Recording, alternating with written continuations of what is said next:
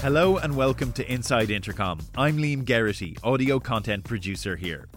Broadly speaking, you can solve customer problems two ways. You can solve them directly with customer support, or try and get to the root cause by building or improving a product. Jeff Vincent has done both. In this interview from our archives back when Jeff was Wistia's head of product in 2016, he's now group product manager at HubSpot. Back then, Jeff had been laser focused on solving problems for customers of the business video platform. It left him uniquely positioned to comment on the relationship between product teams and customer support.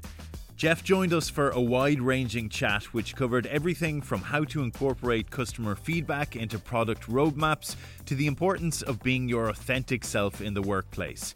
He was interviewed at the time by another Jeff, former head of platform partnerships at Intercom, Jeff Gardner. While a huge amount has changed in customer service and product in the intervening years, I think you'll find there are a lot of enduring insights into how customer service and product can work together to create great customer experiences. So without further ado, here's their conversation.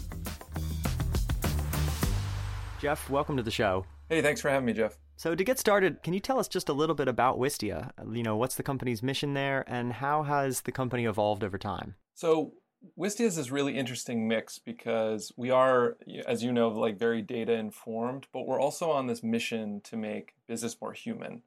And what we saw was that video was this really engaging and emotionally personal medium, right? It's an opportunity for businesses to create content that scales, but also an opportunity to put the faces that make up the brand on screen for customers, for prospects, for internal communication. And so we're a video platform for business. And what we focus on is hardworking video, right? And on the consumer side, platforms like YouTube are really good at the viral video, right? How many views can I get? And so translating that to business, we thought that hardworking video should be these videos that maybe they get fewer views, but they were created for a purpose. They have a goal like conversion, right? Getting people to sign up, or maybe getting people to sign up for a newsletter, getting people to take some sort of action either while they're watching the video or after. They have some sort of trackable goal. And in terms of the way we've evolved, really we've always been focused on this more human aspect, right? Using video to communicate in an authentic way. But I would say that, my history at the company, I started, I think there were 6 people, and now we're pushing 70 or 80, I think. And really it's evolved when we've had more perspectives, right? And we're doing more initiatives within the company now, of course, with more people, but really it's like the same core. We're talking all the time about how businesses are using video and how we think they should be using video in the future. And that idea of hardworking video, I think, is one that's really important. Like you mentioned, YouTube and, the ability for content creators there to link their videos through to really have a lot of data behind what they're doing and why they're doing it. And so, I think that's pretty unique for businesses, and I don't think they've had a lot of that in the past. Yeah, the idea is to take control of your content. So we do have some customers that use YouTube, but maybe they push them to a page on their website, for just as an example, that has some more premium content. And then they're diving into the analytics that we provide to understand where are people tuning in, where are they dropping out, what kind of tools could I overlay within my video content to get more signups, that kind of thing. So let's dive into you for a minute. You've been in your current role at Wistia for about 1.5 years now, but for a long time you held a very different role there, Director of Customer Happiness. What was the driving force for moving from a customer support leadership role into a product leadership role? So like I said before, I've been at Wistia for a long time. I've been here for probably almost 6 years. And at that time, when I first came in, we had a couple of customers, and the challenge was, how do we support them? What the heck should we be doing? Their emails are going directly to the CEO, and we don't know what to do. So in my time in that support leadership role, it was about growing a team and setting up processes so we could take care of customers the way that we thought that we should. And so we grew that team from, 0 people when I started to up to 12 people when I ended up changing roles, something like that. And at the time, it was just that team was going to continue to scale, right? And we needed a really good people-focused manager. And that was Aaron. Aaron Wheeler came from Moz and replaced me in that role. And he's just been incredible And it happened to be perfect timing, really. Like these two things kind of ran into each other. Where on the product side, we didn't have a product team, right? Brendan, who is a co-founder and CTO, had been building the original product, and he had a few engineers, and he had our head of product design, Joe, and they were working through uh, priorities and roadmaps and that kind of thing. But they saw opportunities to take on bigger challenges, right? To strike a better balance between working on customer-facing issues and features, and also the back-end work, right? Striking a balance between the two of those, and really grow the team, right? Add user research, add design, add product management. And so they asked me if I would take on that role and figure out how we could grow out a team, and that was really, really exciting. So those two things kind of just happened to me overnight, and it's been a Right. really fun challenge. Curiously, or maybe perhaps not, you're not the first person I've met who's made this pretty similar career transition from a more customer support or customer facing role into a more product role. Do you think this might be, something that's becoming more common, or might be a more common career trajectory for the future that we're going to see a lot more of? When people ask me about that, like whether they should be looking to make that transition, I definitely recommend it. I definitely recommend looking into it. For me, I care really deeply about the customer experience. I care more about the customer experience than pretty much anything else. And so in a support role, you're interfacing directly with the customer, but very often the root of the problem is in product, right? And so kind of following those problems upstream, I was always very involved, especially when we had a really small team and no product team. I was very involved in product and how we updated the product to support that better customer experience, right?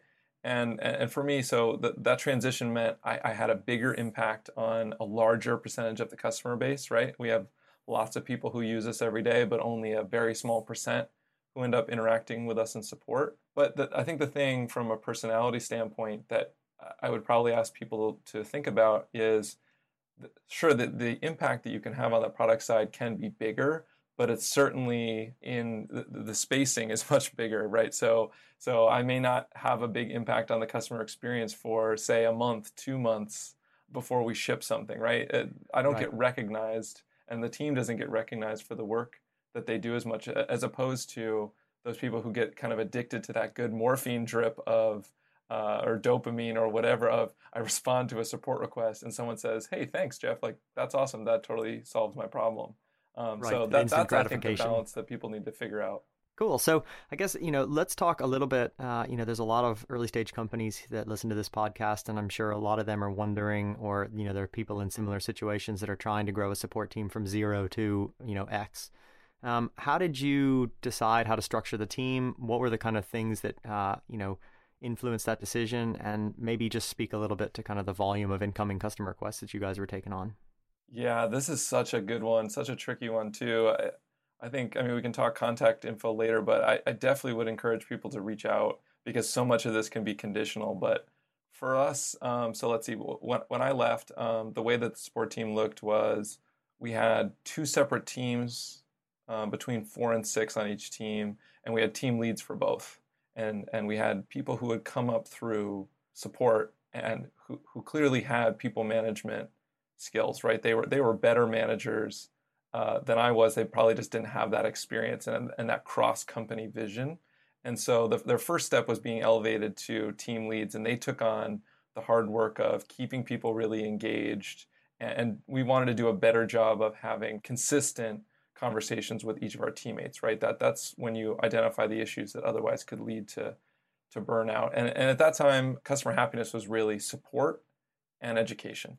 So one part was answering tickets in the inbox, and then the other part was thinking about more proactive or scalable education in the form of documentation or in-app messaging. Sure. So nowadays, customer happiness is just for comparison, it's support, it's customer success, it's education, and then it's some of the transactional stuff like how do we do billing, that kind of thing. And the volume at the time when I left was about 200 to 300 conversations per day, and I think we've just about doubled since then. Wow. Yeah. Not a insignificant amount of incoming requests then. No, but the team's up to it. Absolutely. Cool. So I've heard you say previously, perhaps it was in another podcast, that there are 4 key points that really help create successful customers: trust, confidence, consistency, and authenticity. I'm particularly curious about that last one. I've heard you previously describe authenticity as being more human as a business, and that it's a key component of you guys' mission at Wistia. How did you come to that as an essential ingredient of your customer and/or product strategy? So the overarching belief for us there is that when people come to work, they should be able to be their true selves. And that if we were able to hire people and build a culture that consistently valued people being their real, weird selves, that we were going to get far more out of each employee, and that they were going to be far happier in the work that they were doing. And that's all about authenticity, right? So starting from that perspective, that was sort of our default. And I think that authenticity works perfectly with support because you want to be really honest with the customer. And what you need to figure out is what information you should be sharing and what information you shouldn't. And so we try to have conversations all the time about that. But I think in terms of creating an experience, we're not perfect, and no software platform that serves a large number of customers is perfect.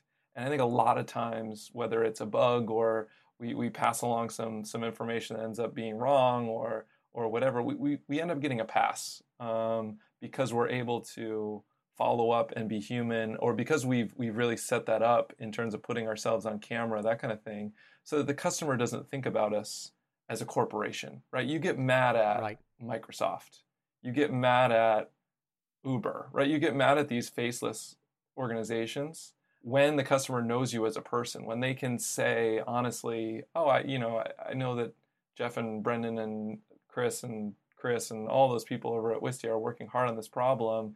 They tend to just relate to you a little bit differently, right? They see their own imperfections as well. So I think that piece is incredibly important. It's why I think in our history, we've never lost a support person because of burnout. We've lost because they've graduated onto a better role. Do you think, in terms of that authenticity and really being about the individuals involved, do you think it's impossible to keep that authenticity as you become a very large company? No, no, I don't. I think that's what video is really great for. Our team continues to put themselves out there. We send videos directly to the customer that are from the rep that they're working with, or we send videos out around things like, hey, we're taking a break for the holiday. And here's a little video from all of us saying, we're going to be out for the holiday, but we love serving you. We do that for weekends as well. So when people reach out on the weekend and we don't provide support, we'll follow up with an email that shows off some of those support faces. So I think it has to pervade the entire company, right? So you're authentic within, but it's also about the way you communicate with the customer. I mean, our webpage still has a single person's face on it. Happens to be mine.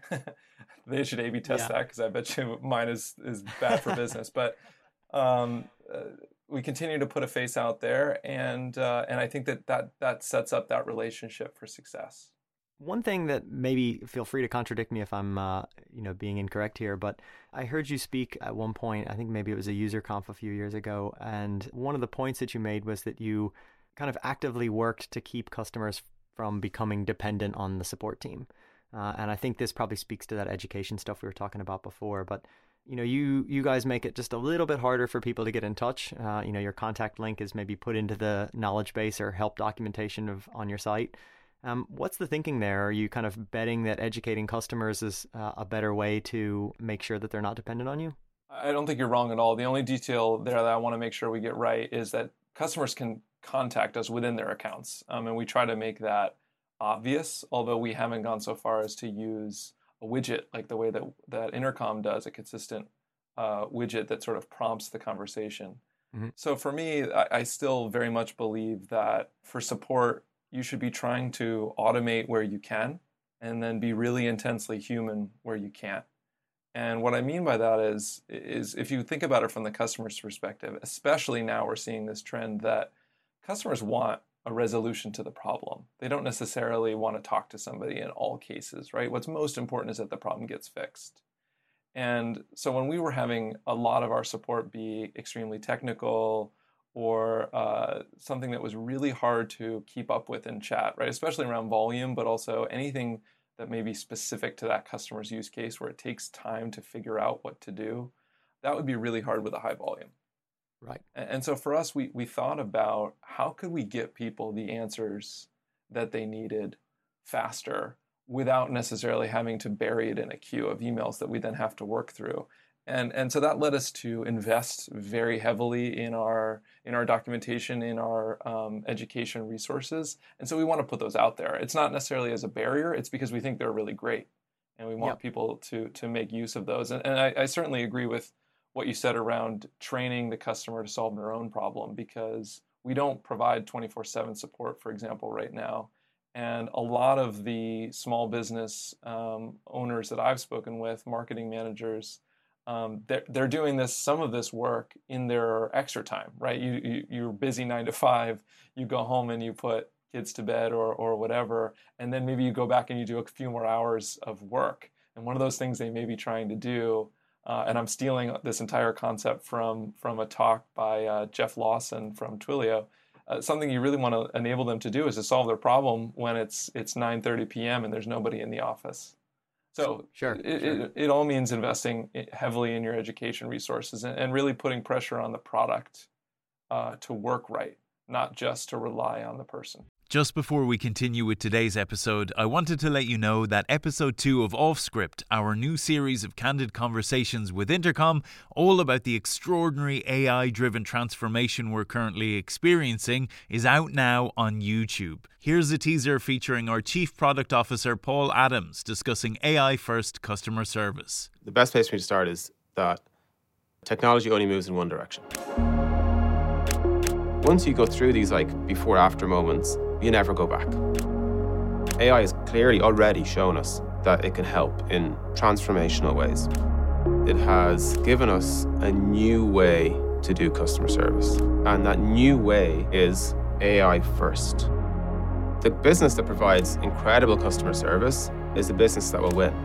And the earlier that people lean into this completely new mindset, the earlier they can deliver this incredible holy grail type of customer experience. It's a huge opportunity for businesses to literally change how people think about them. It's just a matter of time. That's all to come on episode 2 of Offscript. You can watch it on Intercom's YouTube channel right now, and we'll bring you audio versions of the episodes right here. Now, back to today's episode. Paul Adams, our VP of Product, has written a lot about what goes into our product roadmaps at Intercom. And there's 5 inputs in our case, including obvious things like new ideas or features to help scale. But a crucial one, and I think probably this holds true for both us and you guys at Wistia, is that the voice of the customer gets a really important input. How do you guys decide what goes into your product roadmap? And, how do you take that customer information and help it inform what you're going to build at Wistia? This is like the question, right? We could do a whole episode. I hope we do a whole episode on this question sometime. First of all, in case Paul happens to listen to this episode, that guy is brilliant. He's absolutely brilliant. I love listening to him when he comes on the show. But yeah, there's 5 points in the Intercom roadmap in terms of inputs. And if I remember them, it's new ideas, like you said. It's also customer problems. It's features that help you scale. It's fixing or iterating on existing features. And then there's just design quality improvements, right? Things that you want to improve because you put it out there and now you've learned something new about the way you design the product and you're like, that's gotta change. And I think for us, the customer really informs all of those. Our team is very much art and science, and it's always about trying to find the right balance. In a conversation, it's not necessarily led by the data, but it's also not necessarily led by, hey, this customer who may or may not pay us a lot of money is saying we need to do this, let's figure out how to get it done. Very often it's, here are some things that we feel because of our gut and for how long we've been working on this. These are some things that we think are really important. And by the way, here are a few points about customers that may line up with this, may not line up with this at all, that we just need to be aware of. And so what it's really about is how you pick those channels where the voice of the customer comes in. And we're very lucky, and I would bet Intercom has this as well. We're piloting a voice of the customer program a customer champ, Bobby, is trying to dive deep into something we want to be working on from the product perspective in the near future, just talking to maybe 20 customers to figure out how they use it, what some of the problems are that they're running into, what some of the things that are on the horizon for them are, so that we can kind of add all of that up. But the other channels we have out there, let's see, we have a Slack community for our customers. We have almost 1,000 customers in there. And there's a product feedback channel that's specific for people to say, hey, I happen to notice this was a problem. And that has been really, really wonderful for some of the sort of small iterative improvements, right? Like error message copy or like a flow that's not set up right. It's amazing to hear feedback from a single customer and have other ones chime in and say, yeah, that was always confusing to me. I guess I kind of forgot because I got used to how it is. But that's been really a great channel for us. We also have our BetaPug group. BetaPug is Basic Experience Testing and Product User Group. And that was the naming was a collaboration between Joe, product design, and Molly, who is now a product manager, but she came on for product research. And she just had very strong vision for what a group of customers could do for us and how we could move faster by getting their input. And so she's built a group of probably 300 customers that anything from here's a mock-up to, hey, we're thinking about working on this. What are some of your feelings? She gets very fast feedback through that, and all the product teams make use of that. I think a really, really important channel, even though the volume is low, is we try to do like 1 to 2 customers either in office or customer visits per month. So events could be that, or a customer happens to be in town and wants to come by, and we'll hit them up with all kinds of questions, or even we'll go and see them in their habitat and find out what's going on with them. And we find ourselves going back to that all the time when we go to build a new feature. So it's about how you incorporate the voice of the customer. And for us, it's very rarely the customer drives, certainly it's the customer does not drive the roadmap, but it's that there are customer points and input that informs every single piece of the roadmap, from those new ideas to new features to quality improvements. That's all driven very much by our gut, but also with and aided by customer feedback. Cool. And I think, like I was saying before, many of our listeners are at early stage startups. And I think, knowing that all of those channels exist, seeing, and getting to hear a little bit about how you guys use all those different channels to inform, the different inputs to the roadmap is really, really interesting. It's been an incredible experience for us, for sure.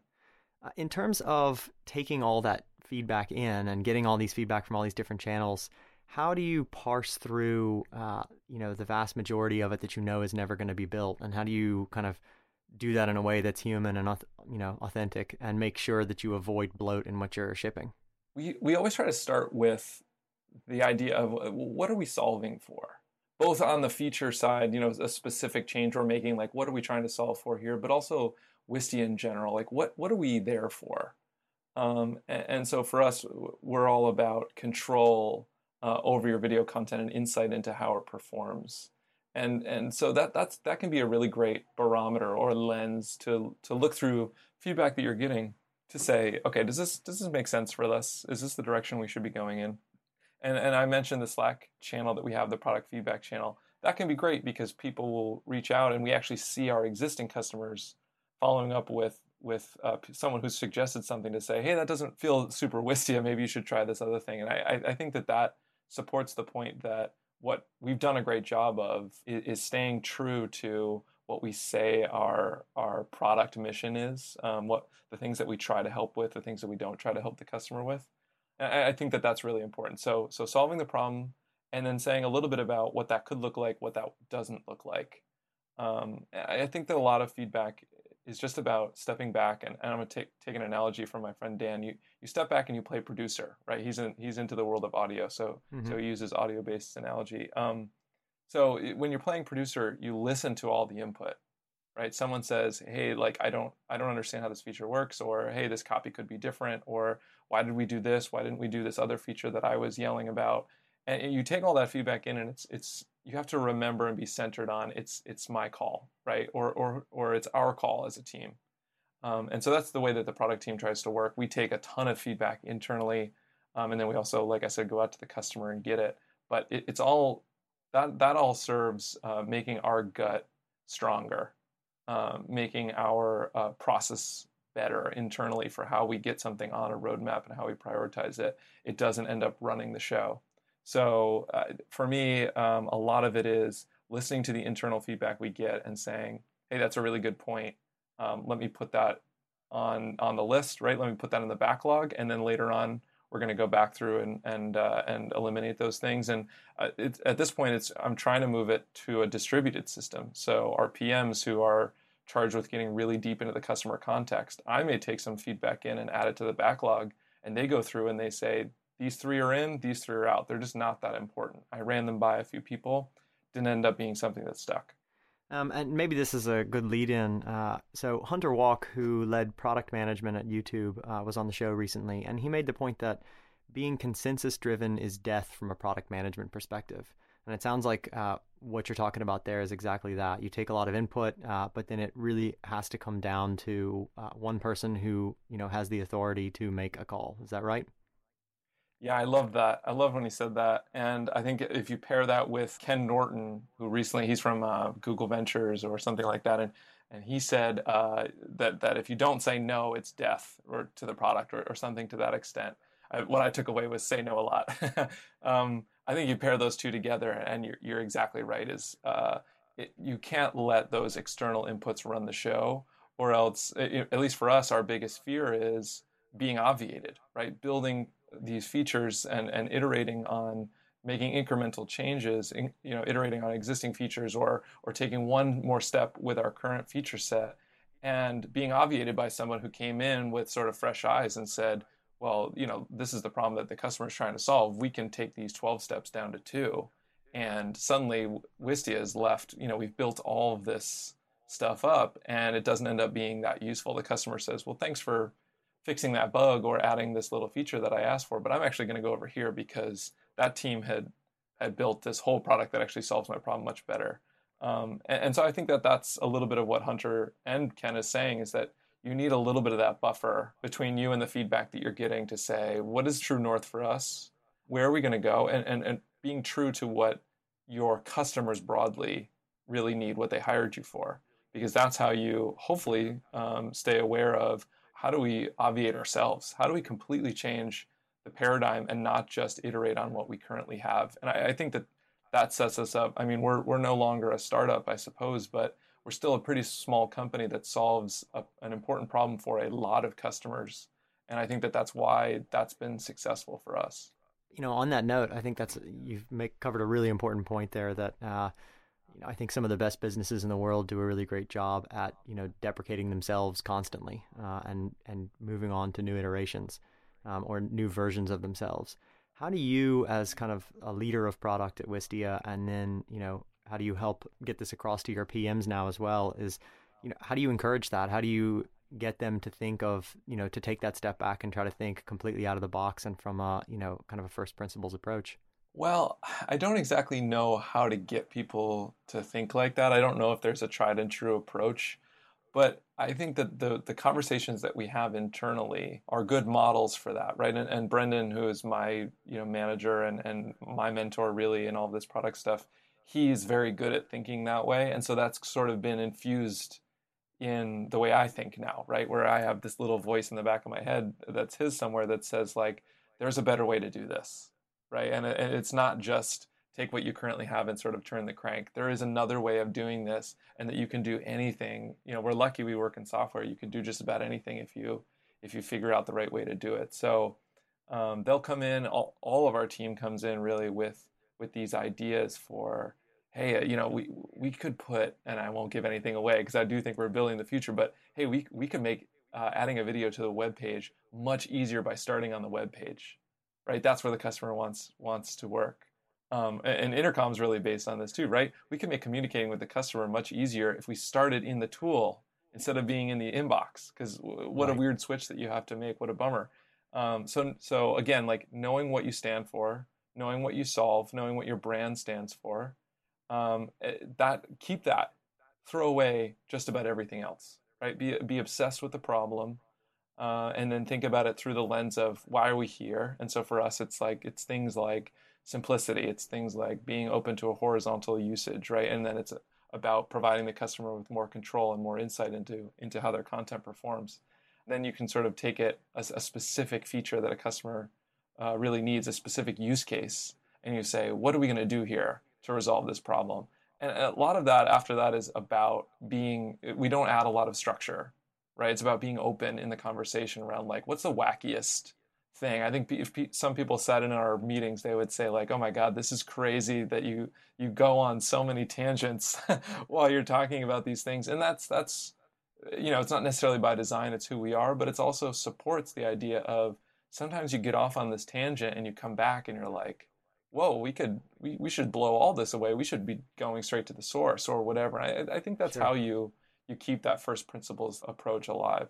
All right, great. Well, thank you so much again, Jeff, and have a great day. I hope you enjoyed that conversation from our archives. Jeff Vincent is now Group Product Manager at HubSpot. You'll find tons more great chats in our back catalogue of more than 400 episodes. Okay, that's it for today. Thanks for listening.